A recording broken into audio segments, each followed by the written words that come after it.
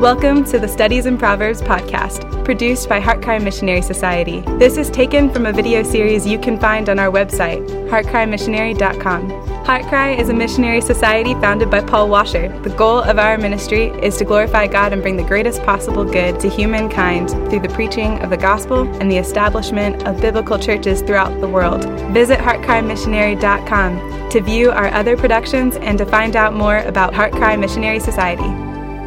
In this session, we're going to, as I said earlier, we're going to go through just some of the passages, there's 15 of them, on the fear of the Lord in the book of Proverbs. Of course, there are more, but I've selected these as primary passages, just so that before we move on from this theme, you have something of an idea of, or a better idea of what it means to reverence God, to honor Him, to respect Him, to live for His glory. Now, let's go to the Lord in prayer, because we really need His help. Father, thank you so much for the opportunity to be with these young people, Lord, even though it's through video. And Lord, in all our limitations, great limitations, please use this time, oh dear God, to bring glory to your Son, and to cultivate in the heart and minds of these children, these young people, a sense of genuine faith in Jesus Christ and true piety, true worship of God. Lord, I'm asking something from you that I cannot even begin to do in myself. Nor can these children, Lord, open up their own minds and hearts and just receive by their own power. But Lord, you can do what we cannot do. And I pray that you will show yourself strong and help us. In Jesus' name, amen. All right, so we have an overview of the fear of the Lord, of the reverence toward our God. And we're going to start, and please... I've actually got these all out on a list because I don't want to look at the text itself, because I'll look at the verses around it and end up I'll teach a lesson on each one. So let's try to go through this and just get an overview. Proverbs chapter 3, verse 7. Open your Bibles and look there. Do not be wise in your own eyes. Fear the Lord and turn away from evil. Now, here we have the two options. And there's really no middle ground here. When we're talking about morally and spiritually, you have a choice. You're going to be wise in your own eyes. You're going to go your own way. Remember what we said about the book of Judges. The reason why they got in so much trouble is everyone did what was right in their own eyes. But we're not supposed to do that. The opposite of that is to fear or reverence the Lord. You say, well, how is reverencing God going to direct me in my path? Because if you reverence God, you're going to reverence His Word, you're going to study it, and His Word is going to be a lamp to your feet and a light to your path. His Word, according to Romans chapter 12, 1 and 2, is going to renew your mind. You're going to cultivate the mind of Christ, and you're going to begin to think as God thinks. And that will direct your path. So please, starting out, realize you're not that smart. I don't want to ruin your day. I'm not either. You're not that smart. You're not that wise. You can't see what's coming. So trust in the Word of God and demonstrate that you truly reverence God. Now, look at that last part, and turn away from evil.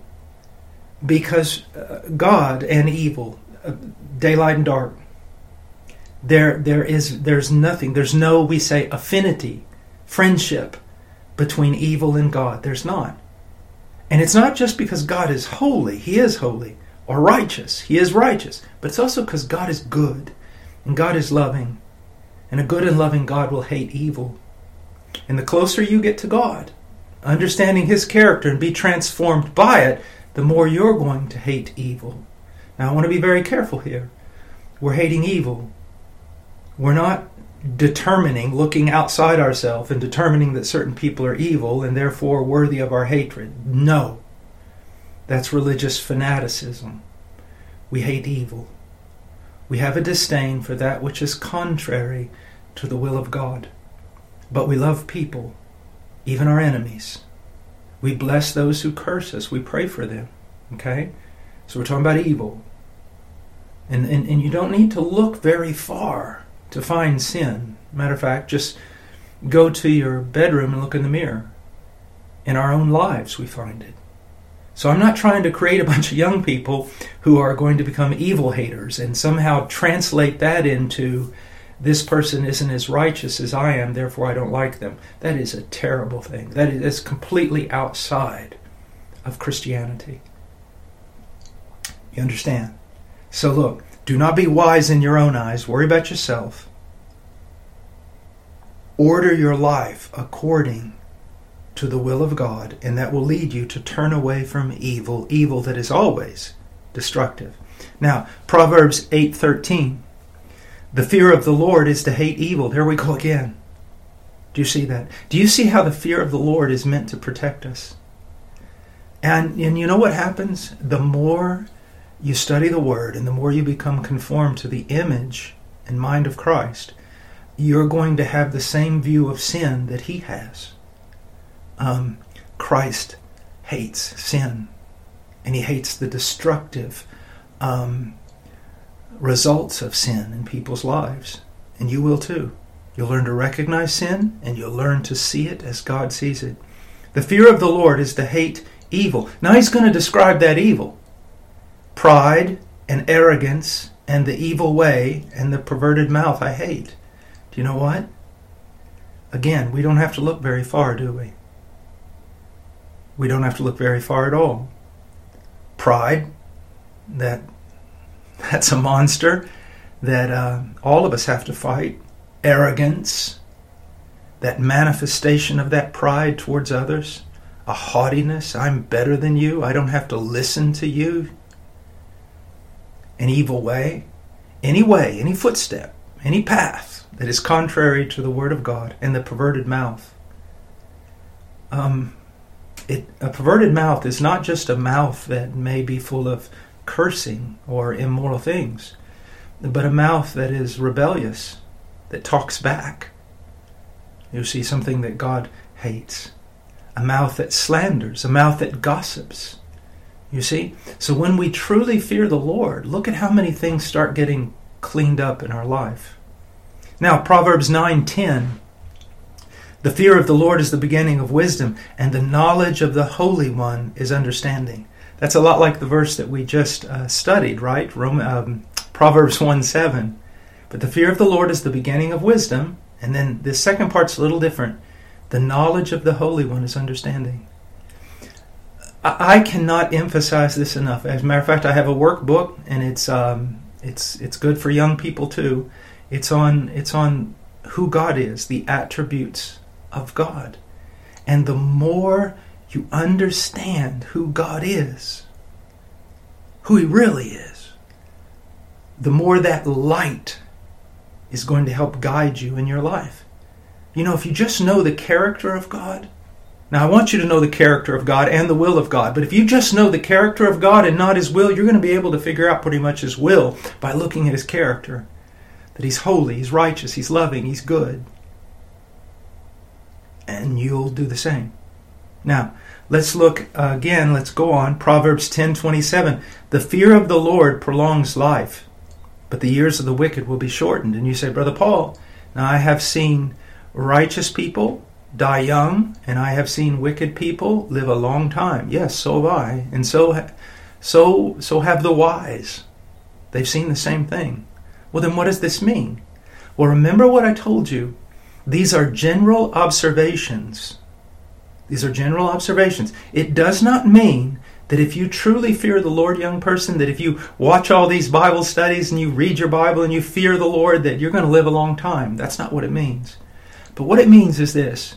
When the wise sit on their bench and they look at the general course of life, people who fear the Lord and follow His commandments live longer, and definitely have greater, how can I say this because the word seems so cheap, greater prosperity. And I'm not talking about driving fancy cars. I'm talking about a prosperous life, relationships, friendships, a conscience that's clean, a whole life, a healthy life.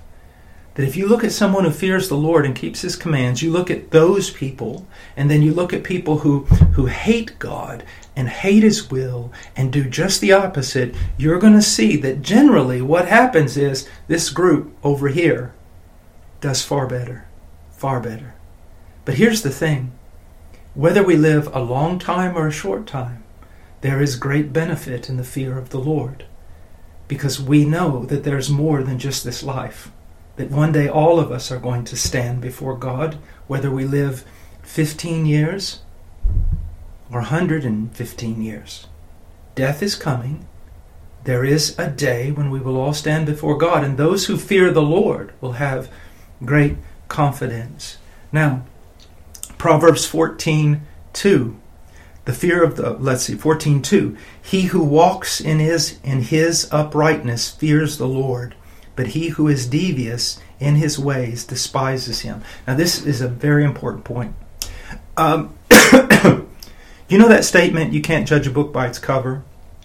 Well, that is true with regard to physical traits. You know, you could see a little man who doesn't seem like he's very tall or very strong, only to find out that he's a Navy SEAL, and you really don't want to mess with him. Looks can be deceiving.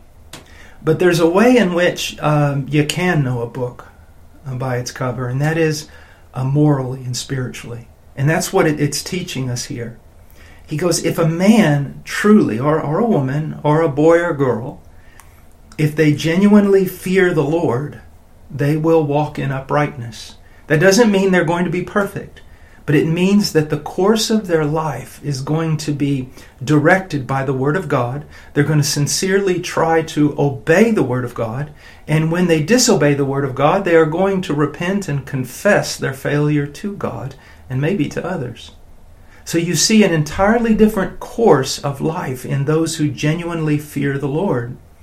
But if someone says that they fear the Lord, as many people do, and in verse 2, but they're devious in their ways, they're twisted in their ways, they're not conforming to what God has told us about His character, they're not conforming to what God has told us about His will, then they really despise Him. They really do despise Him.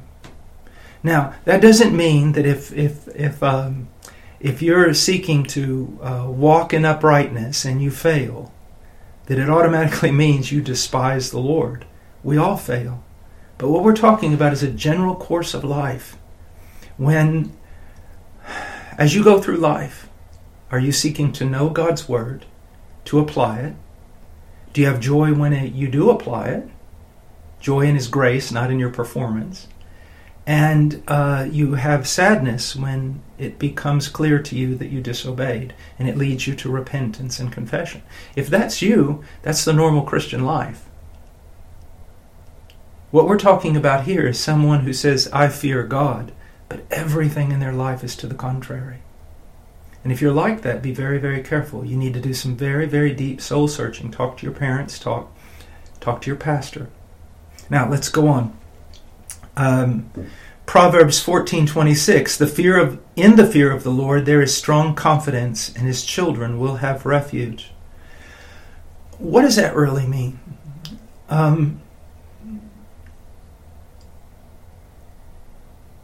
Psalms chapter 1, the Lord knows the way of the righteous. Now, He knows the way of the wicked too. So why does it say He knows the way of the righteous? Because the word know there has more than just knowledge in it. It means an intimacy, an awareness, a concern, a preoccupation, a relationship. That God is profoundly concerned for those who walk in the way of the righteous, and in the way of righteousness, and He guards them. He helps them. He forgives them. He strengthens them. He builds them up. And that's what it's talking about here. that if you're walking in the fear of the Lord, you desire to honor God, you believe God with regard to what he said about his Son, because if you don't believe the gospel, you don't reverence God. But you're trusting in God. You're wanting to do the will of God. You believe that God is everything he says he is. Well, you can count on the fact that God knows your way. He's intimately and profoundly concerned and involved in your life. And that's what it means. And that's why we have confidence. Not because we think I am so righteous or I've done so much good that God is going to help me. That's not it. But those who believe him and seek to honor him. And isn't this a comforting thought? God is profoundly concerned about little me. You know, sometimes when I'm really troubled and I can't sleep at night, I'll get up and I don't know why, I just like looking out the window and in the darkness. And it's such a comfort to get down on my knees and say just this: God, you know. I don't even have to say anything. You know. And you can really go back to bed knowing that he knows. You really can. And that's the confidence we're talking about. Now, Proverbs 14:27, the fear of the Lord is a fountain of life, that one may avoid the snares of death. Now that doesn't seem to go together. I mean, it's a fountain of life, and we think, well, we drink from it, and we get life, and it guards you from the snares of death. And you know what? One of the things I believe that's going on here is this. Do you know when something is so marvelous that you just can't describe it? Or it is good in so many ways that you can't just say one thing. You've got to say just many different things about it. You know.